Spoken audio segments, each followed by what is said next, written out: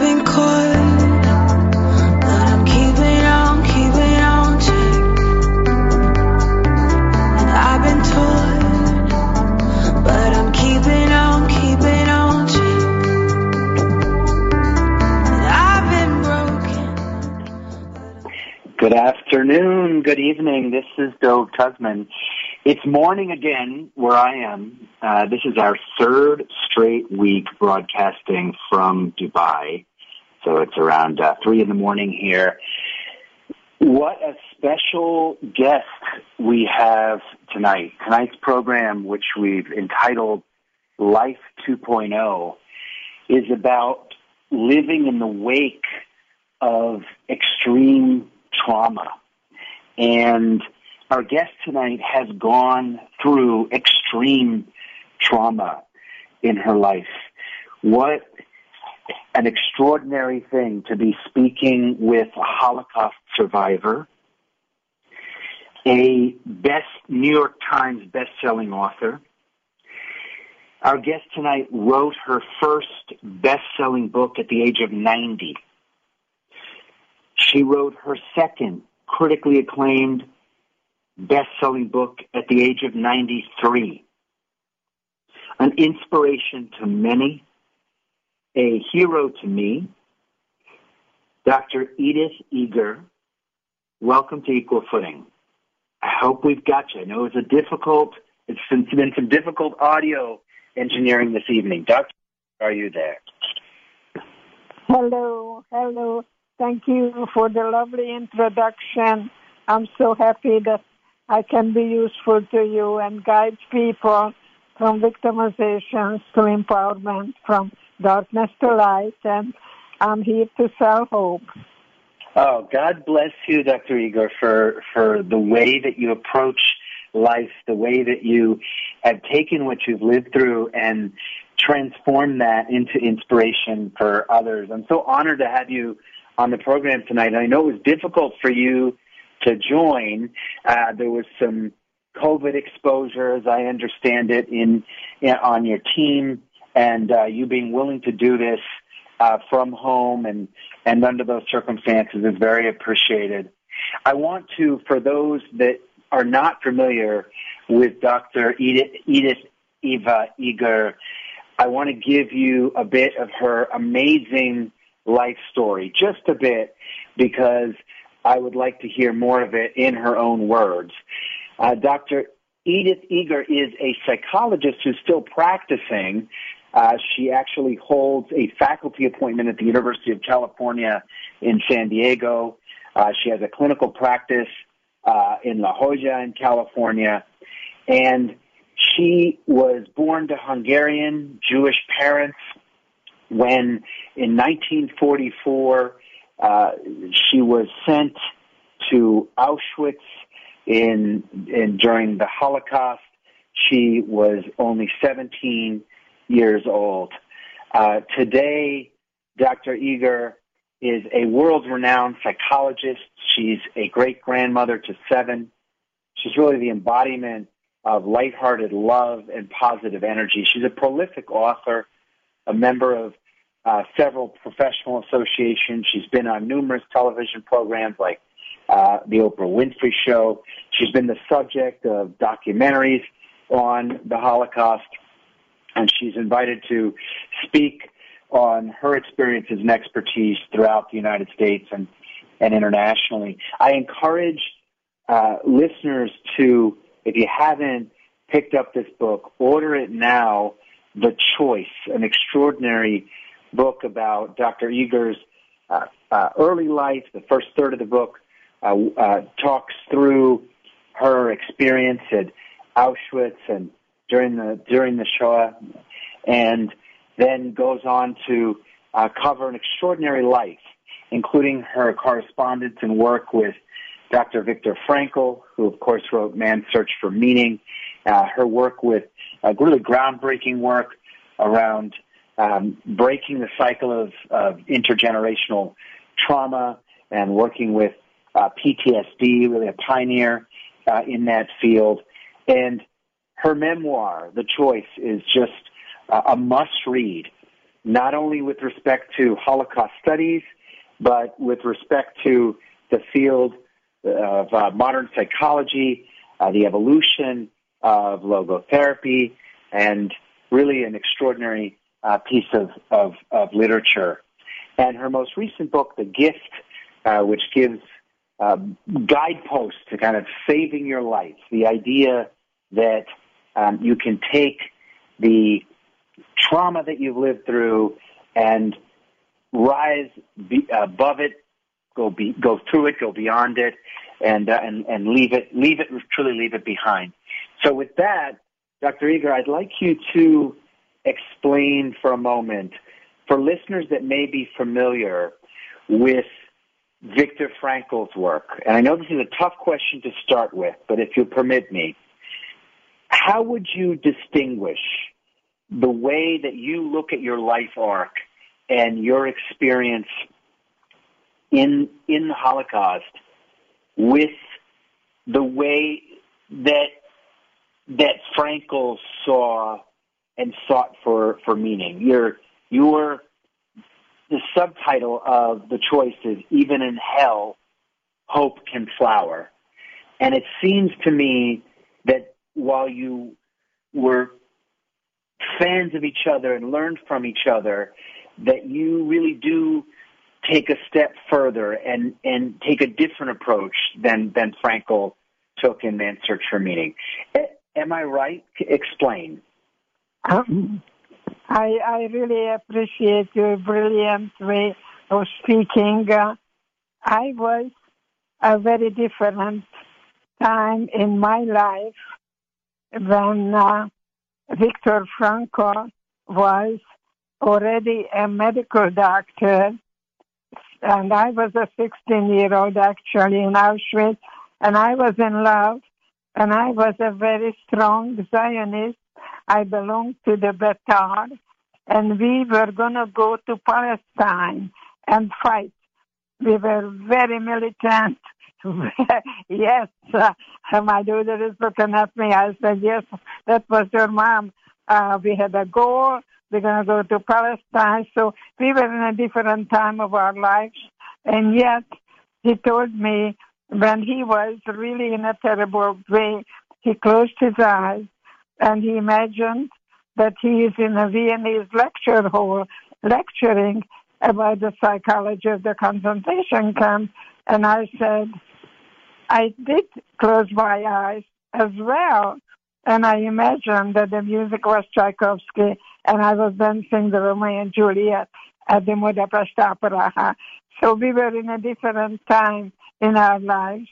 But when someone sent me Man's Search for Meaning, and I started to read it, and I wanted to write 10 pages for everyone because I found someone who had a verbal capacity that I didn't have, because I came to America penniless. I didn't speak English, and I didn't want to do anything but be a Yankee Doodle Dandy, like you. And so I went underground. I didn't tell anyone about Auschwitz because I just didn't know, and I didn't have the verbal capacity that he did. And so I wrote an article very quickly, Viktor Frankl and me, little old me, and somehow it was published, and someone sent it to him to Vienna, and one day I got a letter from Viktor Frankl that he wants to meet me.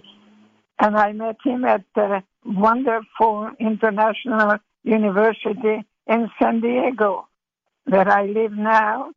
And he was lecturing there, and we met in person, and I became a logotherapist, of course, and learned a great deal from him. And then, of course, I was so happy that I could even become his colleague.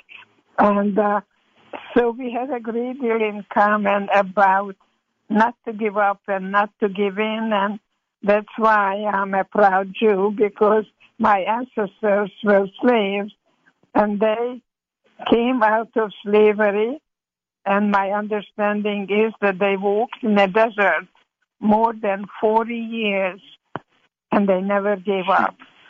So I carry that. Dr. Eager, what year was that when you first met In Viktor Frankl? 1944, I arrived in Auschwitz.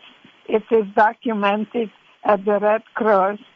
I was I was picked up in March 1944. Hungary joined Hitler.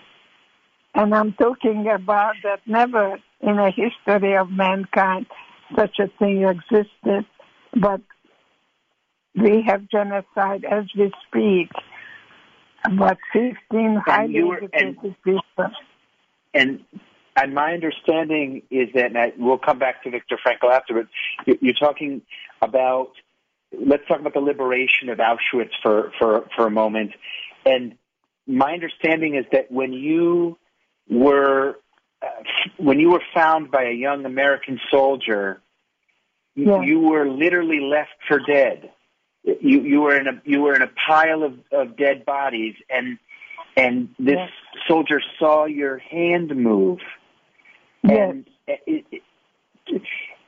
how you talked about this, you're like putting it away and not wanting to talk about this level of trauma and pain for so many years. When did you decide to open up to the world? What made you decide to write the choice at such an advanced age? What made you decide to revisit that trauma and share it with the world? I was speaking at the universities, and many people never heard of Auschwitz, and I decided that I was chosen to do that I owe it to my parents that they didn't die in vain. And that's when I decided, that was years when I was really working on the people who were beaten up by their husbands, families that were violently, unfortunately, treated.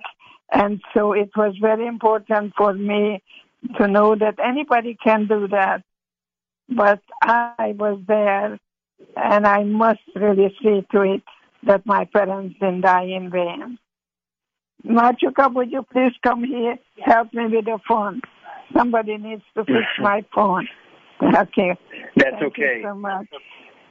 So when I received that letter from Viktor Frankl, and when we met, I could see that he was a brilliant man, and he taught the same way as I did when we had no chance of any kind in the concentration camp in Auschwitz, when we were told every day that the only way we'll get out of that as a corpse.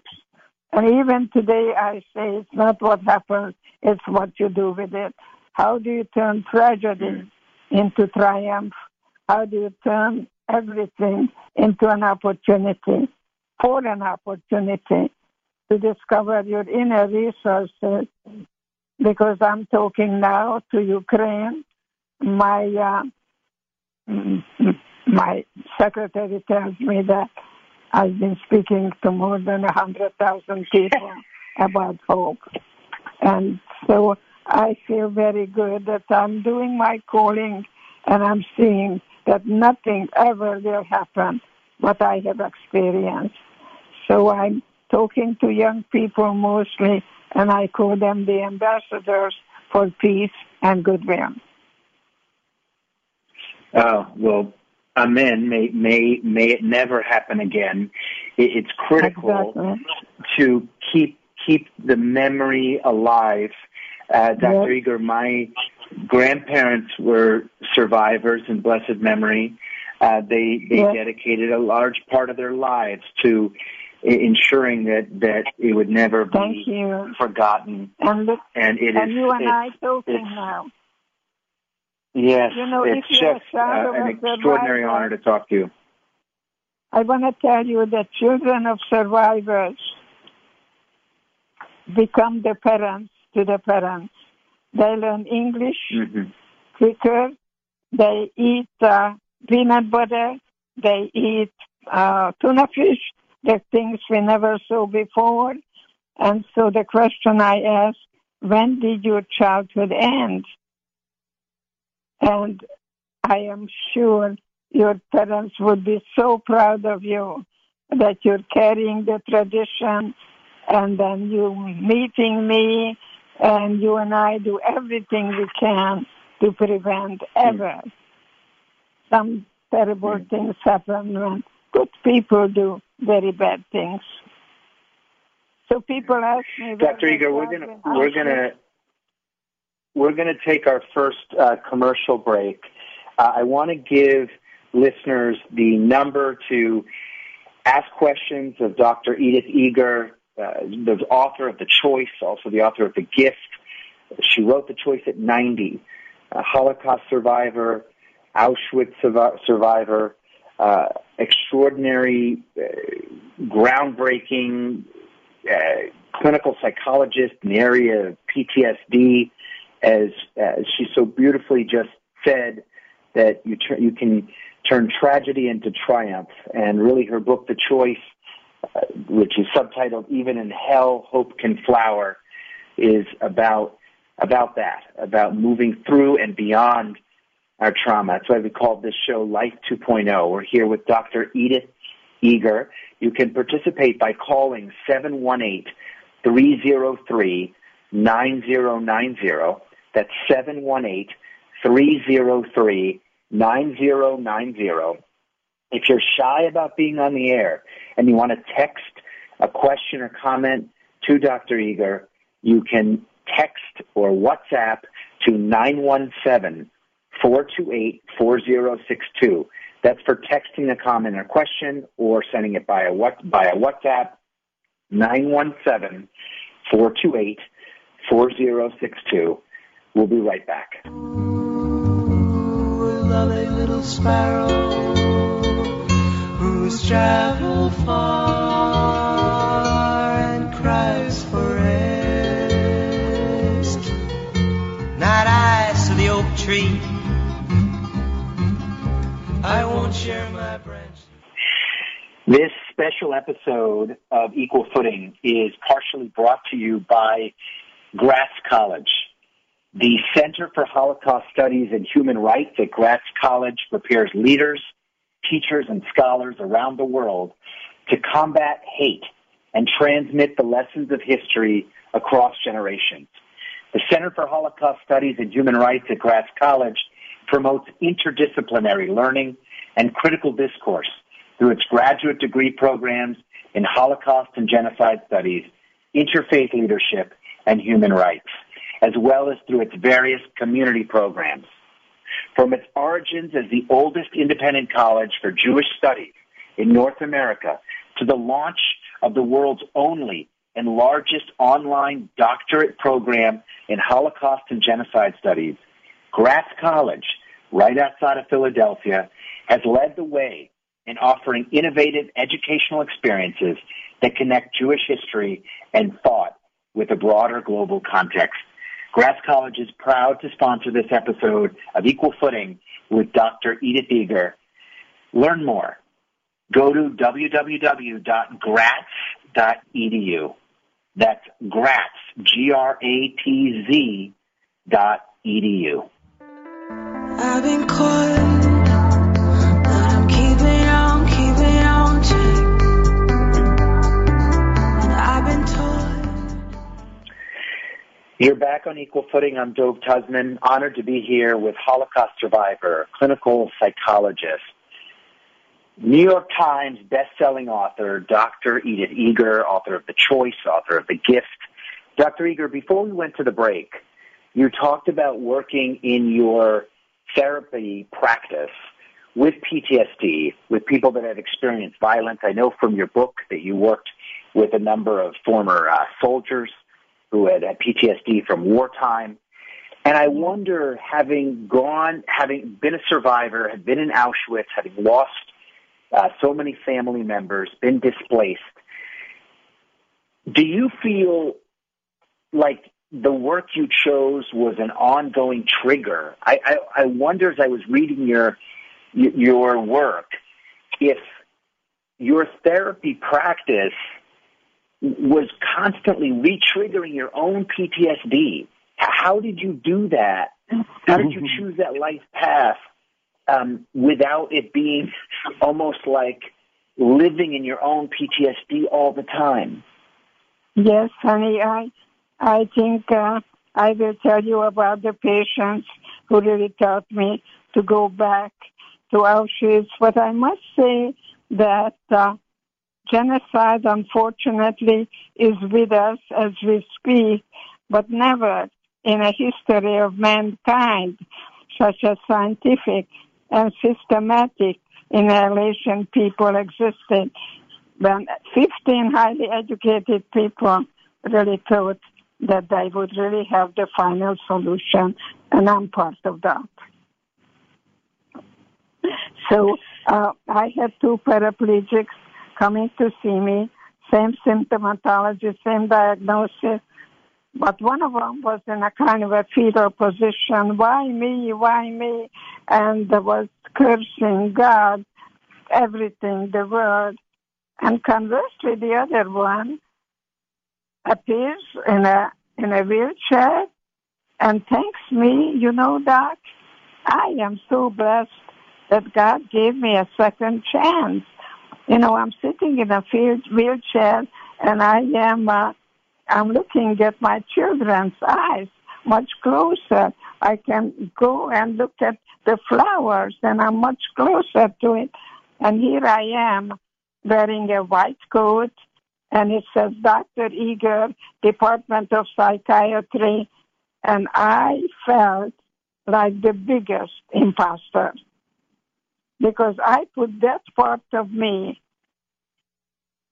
somehow thinking that the longer I run away from it, the more it's going to disappear. And that's when I realized that I cannot take them further than I have gone myself. And I went back to Auschwitz, and that has changed completely my life, the way I'm able to recognize that I learned in the concentration camp to discover my inner resources, that life is from inside out, and it's not what happens, it's the way I view it. So I look at everything and I ask my patients, you know, in my book, The Choice, I talk about the Passover because I was the youngest in the family and I read the 4 questions. But the way I put the 4 questions in my book is, what do you want? The second question, who wants it? And that has to do with choosing your life, or you want to prove something. And I don't see mothers and fathers the same way, because the mother is the one who holds that boy differently than the little boy and the father. I think the little girl is differently made to find somebody, and of course the little boy is going to be a lawyer and a doctor, you know, he's going to be a rabbi, and so on. So the young boy looks at that in 2 ways and decides that I want to be just like him, or I want to be everything he's not. I don't know if any of you can really relate to that. But I find it that if you are out to prove anything, you're still a prisoner. I think it's important. Yeah, you've described in your books that the prison really is in your mind, and the key is in your pocket. The key has to do with courage. To have you have the courage. And I think it's important. I think it's important for listeners to understand that your work, your memoir, The Choice, your recent book, The Gift, they're not. It's funny to say this, but they don't really feel like Holocaust books to me. Of course, The Choice touches on the Holocaust, but they're really books about releasing yourself from your trauma. Regain your freedom. You know, say it again? Yeah. I am so happy to talk to you. You really are a brilliant person to interview me. That life is difficult. Look at your birth certificate. There is no guarantee. There is no any kind of certainty, but there is a probability. Right. And I think we had only each other in Auschwitz, and all we have is each other now. I spoke to over 100,000 people. Guess who? Yeah. Dr. Eger, I want to get to a couple of questions that I had in that came out of your book, The Choice. There's a scene. It makes it sound like it's a movie. There's a moment in your life where you're in Auschwitz. You have just found out from a prisoner who was acting as a guard that your mother had died. Yes. And I don't remember whether it was the same day or the next day, but very shortly after, you were asked to dance, not asked, told to dance because you were an accomplished ballerina and gymnast. Yes. As a child and as a teen, and you were asked to dance in front of Joseph Mengele, who I don't want to benefit his horrible memory with too much explanation, other than to say that you're talking about one of the most evil people to have walked the planet, and you're asked to dance in front of him, and it just how did you and do you deal with moving forward and accessing some, I don't know, the literal or the spiritual dance within you while you have that kind of pain also? And for listeners, you know, I'm sure there are very few listeners that are Holocaust survivors, but all of us have a Shoah in our lives. All of us have deep moments of extraordinary pain, deep-set trauma. How did you dance?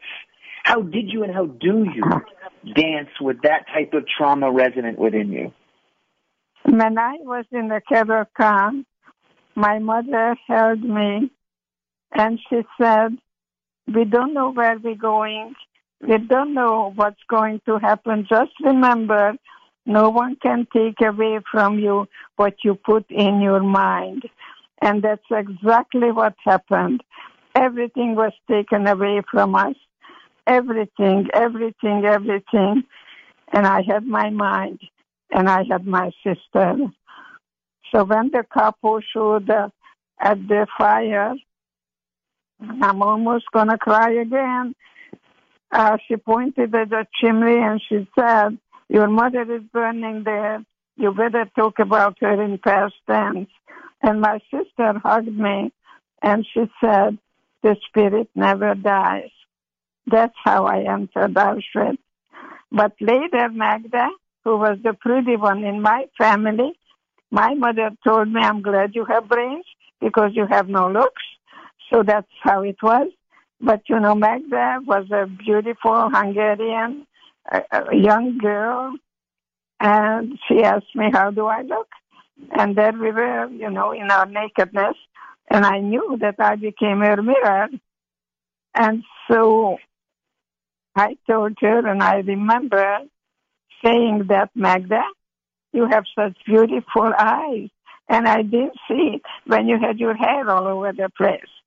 So, you know, do you concentrate on what you lost, or do you concentrate on what is still left in you? And you beautiful. And yeah, she said, "Thank you." She said, "Thank you." And we took care of each other because all we had was each other.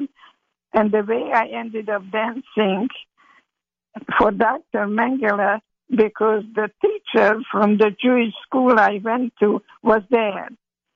and she pointed her finger at me, and a real parent's finger. And she said, do as you are told. And that's how I found myself dancing.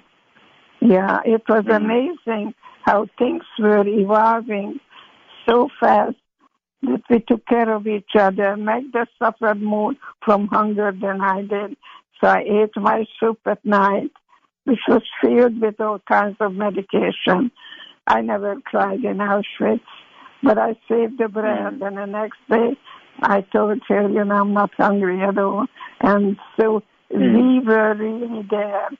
And we had to have cooperation, not competition. There's a beautiful, sorry for the interruption, there's a beautiful moment also in your memoirs, Dr. Eger, where after the dance in front of Joseph Mengele, he gives you and your sister a bit of bread as a recompense for the dance, and you who are you weighed at this point, you were completely malnourished.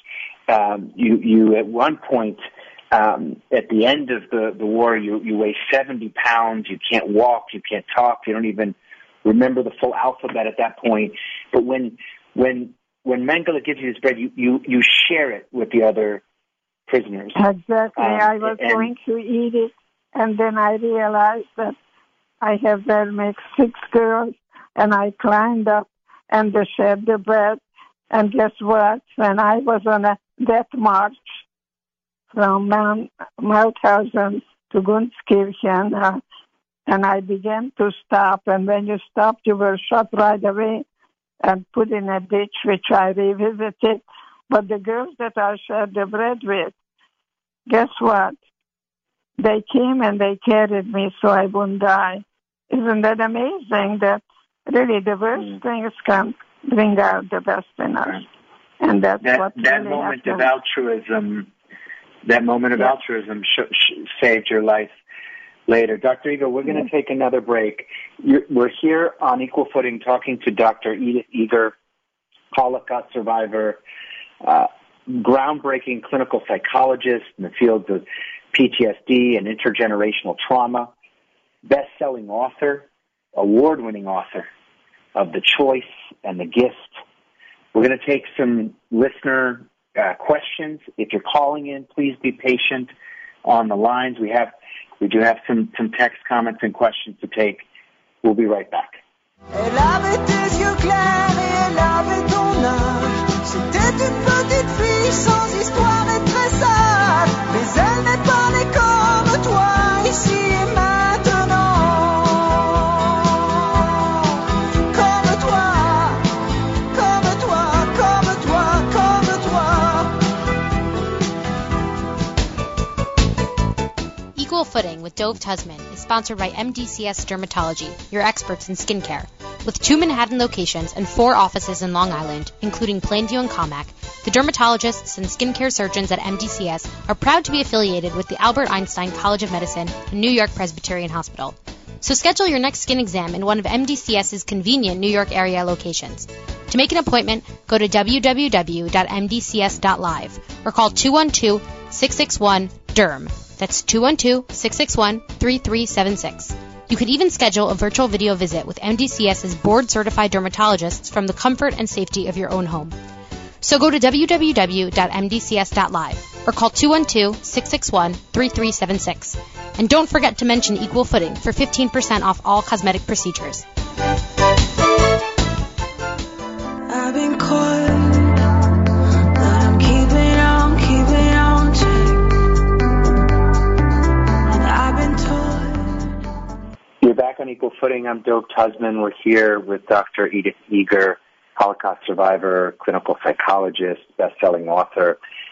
Dr. Eger, we're talking. Let's just put out a couple of numbers. As gruesome as this sounds, I think it's important to keep the memory alive, and then we're going to relate it to current events. The war, World War II, starts in 1939, and at that point there are 9.5 million Jews in Europe. By the end of the war, 6 million of the 9.5 million have been murdered. Yeah. Of the 3.5 million that remain, 2 million are in now the USSR and the Soviet Union at the time. Only 1.5 million in Central and Western Europe. These are things that are kind of taken for granted. At least for me as a grandchild of Holocaust survivors, absolutely for you, Dr. Eger, as a survivor yourself. But I think it's important to note why we call it the Holocaust. The Holocaust comes from the Greek word holocauston. So the translation actually of the Hebrew word, Allah, meaning a burnt sacrifice offered whole to God. And this word was chosen to describe this horrible event in human history because the ultimate manifestation of the Nazi killing program, the extermination camps, and you were in an extermination camp. In those camps, the bodies of the victims were consumed whole in crematoria and open fires. That's why they call it the Holocaust. You'll hear the word Shoah. Shoah in Hebrew means catastrophe. You'll hear the Yiddish and Hebrew word hurban, or destruction. And this was the greatest catastrophe in the history of certainly the Jewish people. And one can make the argument, and of course the Holocaust didn't just affect Jews. There were Roma, and there was killing in Serbia and in Croatia, and of course there were almost 2 million non-Jewish Poles who died. There were, by different estimates, over 1 million prisoners of war and others that died in Russia. There were more victims.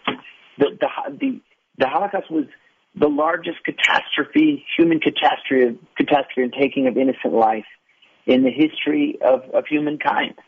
And it's critical that we keep the memory alive. So it's difficult to even process this type of loss. Dr. Eger, you alluded to, I think it was in the first segment, to Ukraine. And I want to ask you directly, I'm sorry, I hope this won't be seen as too political or controversial a question, but as you see what's going on in the Russian invasion, the war in Ukraine, does it trigger for you the memories of or associations with the Holocaust? Is it fair to even ask that question? If it does, not at all. Do you? What do you feel that we should be doing about it? Either at an individual level in terms of processing trauma, or at a larger societal level? Yeah, that's my question. I think if one person suffers in a family, the whole family suffers. And I know that my assistant told me that so far I have spoken to over 100,000 people, and I talk about hope, and I talk about how everything is temporary, and they're winning now. I can see. I spoke to over 100,000 Ukrainians, and I'm doing everything I can in my power to see to it that something will not just be unpunished, what is happening now, such cruelty. The 2 million people are already wandering somewhere in the world, and they don't even know whether they're ever going to see their children or they're ever going to see their parents.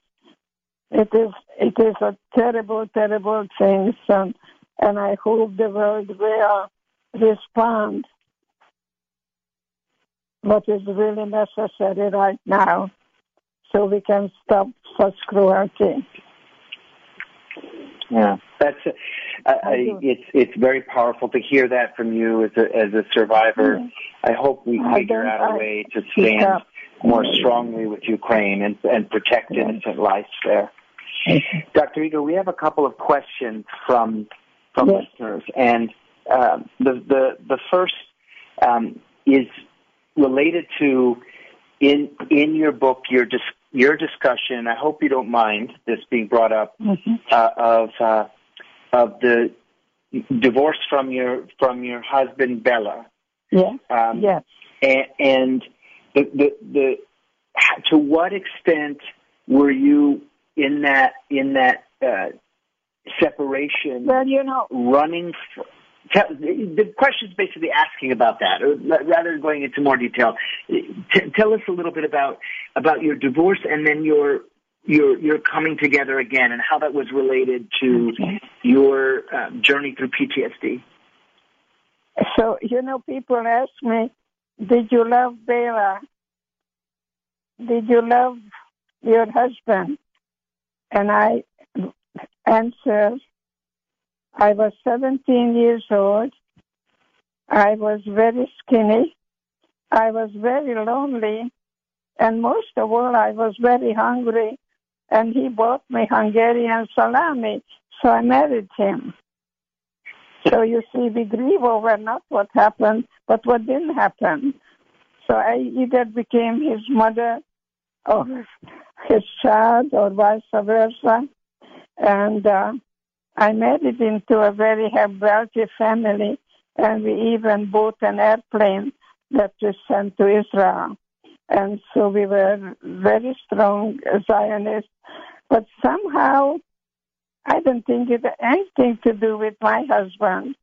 I just became somehow realizing that maybe this is my whole life.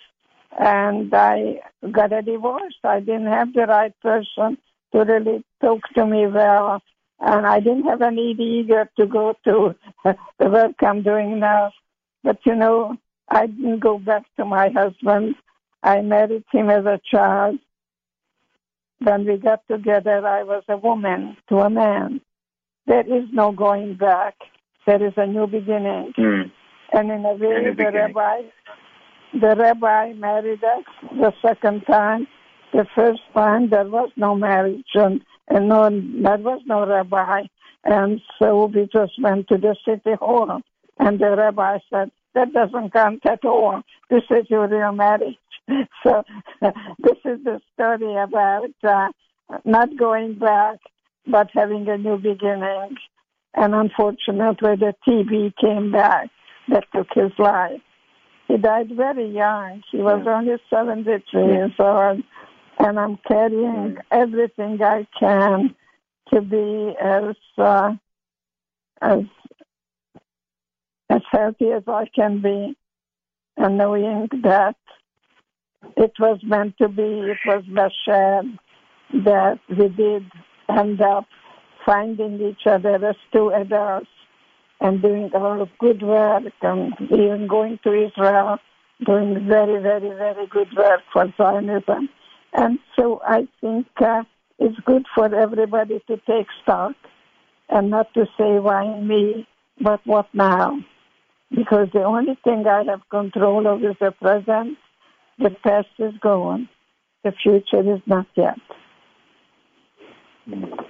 Dr. Eager, there's a question from a listener who says, how do you feel when people complain to you about mundane things, given the horrors you have lived through?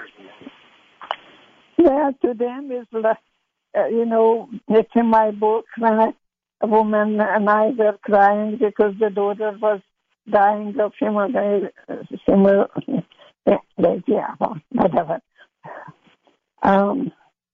The next hour, a woman came in from the country club, shedding those big tears that her Cadillac came in, and it was not the perfect yellow that she ordered. So do I tell her you should have been an hour ago, you stupid idiot? You have no reason to try. No, I meet people where they are, but I treat them as if they were what they're capable of becoming. Yeah, we called tonight's show Life 2.0 because the message that I've taken away from your work is you actually can leave trauma and pain behind, that you don't have to constantly be reprocessing it. And I love that you're able to... Sorry, say it again? Come to terms with it. But you know what? I'd like you to talk to my assistant and come up with another day that we can meet, hopefully on Zoom, because I feel that I really would like to give the opportunity for people to have a dialogue with me and that we can see each other. I would love that. I want to go back to another scene before we take our last commercial break from your memoirs. And I think it's going to be relevant to listeners who are dealing with PTSD in their lives and trying to close the circle, trying to figure out how to end the repeating pattern of trigger and pain and memory. And I know that's an issue for me, Dr. Eager. I've opened up before in the program. I won't go into detail here, but I've had a near death and really traumatic experience in my life a number of years ago, and have had been in therapy around PTSD from that for a long time, and really trying to break that cycle. And you talk in the book about later in your life, if I'm not mistaken, it was maybe the late 70s or early 80s, and I apologize if I got the time wrong, where you returned for a conference in Germany, and you actually were visiting you were at a place that was known during the war as the Eagle's Nest, and it was Hitler's mountain hideout. And you actually stayed in a room at the conference where Goebbels stayed, and then you decided to visit Auschwitz, and you really talked very passionately and intensely about how important that was to actually re-enter the geographical space and the memory to actually close the circle and stop the cycle of PTSD. Talk to us a little bit more about that experience and how it relates to your view of others' healing process in your therapy practice. One of the things that it takes is courage to do something that is really coming to you over and over again. Your body talks to you, and the body never lies. And that's what's happening to me, that no matter how much therapy I had, no matter how much work I did, I really had to do my unfinished emotional business and return to that lion and look at the lion in the face and reclaim my innocence and assign the shame and guilt to the perpetrator and begin forgive myself that I survived. I graduated cum laude, but I never showed up for my graduation because I had tremendous survivor's guilt, and all I could tell myself that they are dead and I have no right. And I don't think I would do that today. Today I would go on the top of the roof and yell and scream. I did it. Oh my God, I did it. It's very, very important to find peace and mostly freedom from the concentration camp that we create in our own mind, and the key is in your pocket. That's called courage. Dr. Eager, it's so beautifully said that you need to look the lion in the face and reclaim your innocence. What a beautiful way to describe the need to actually confront the memories, to confront the pain and kind of vanquish it. Scream it out. I mean, it gave me chills hearing you say it that way. Yes. Dr. Eager, Yes. we'll be right back. We got to take one last quick break, and we'll be right back. Sure. I am small, and need warm me and breathe me. Equal Footing is brought to you in part by DocuVax. DocuVax is a system that allows you to digitally store and validate all of your medical records. Your medical records do not belong to your insurance company. They don't even belong to your doctor. They certainly don't belong to the government. Download the DocuVax app on your iPhone or Android device. That's DocuVax. And you can also do it online at DocuVax.com for as little as $6.99 per month.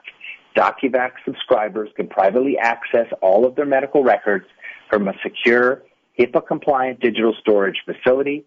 And the best part is medical professionals, doctors and nurses, are on call for you 24 hours a day as a DocuVax subscriber to validate your vaccine records, your blood tests, your preventative screening results, or anything else in your medical locker. So put an end to worrying if you or someone else you care about is up to date on a particular vaccine or blood test or an important preventative screening like a colorectal or breast cancer screening. Take control of your medical file, get the reminders you need, get the validation you need from doctors, get easy references to specialists. Sign up at DocuVax.com. Again, for as little as $6.99 per month, or download the DocuVax app on your iPhone or Android device. I've been caught, but I'm keeping on check. And I've been told.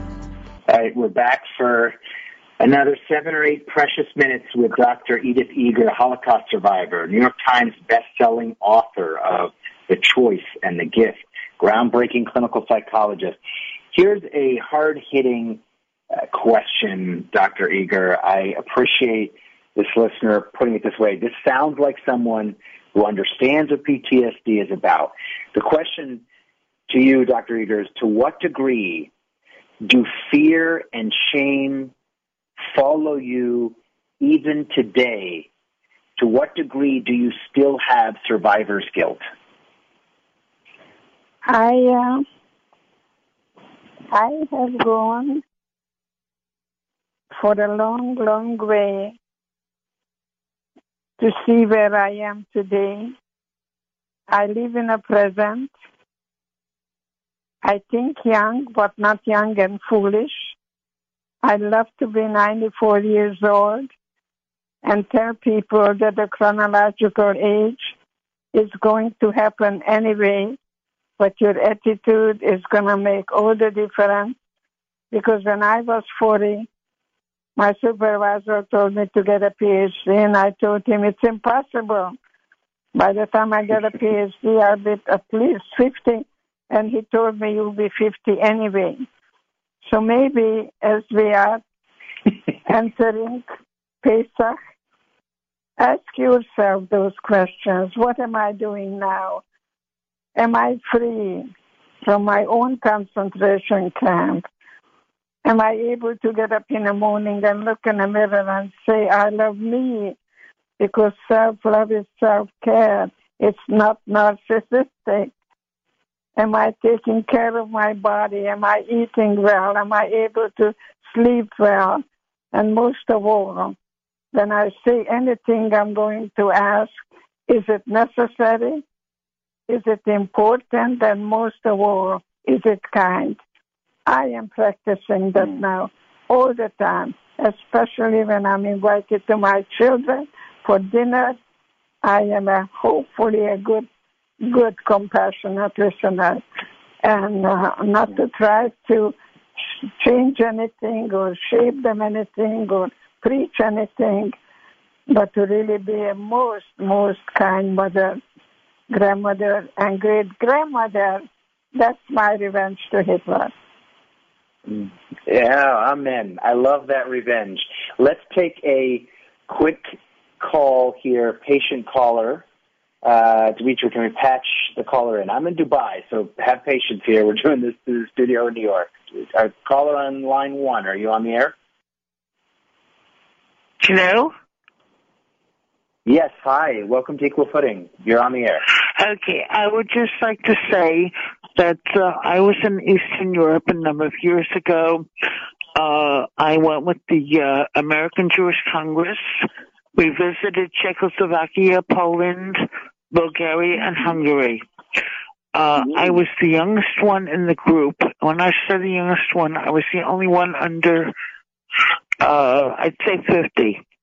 And I just want to say that I was grateful that there were the elder people to assist me. I do not have any personal or members of my immediate family that were involved in the Holocaust. And I was taking Holocaust studies at the university, at Seton Hall University in New Jersey.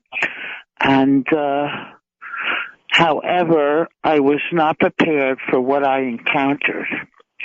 For beginners, for starters. Hello? What's your comment?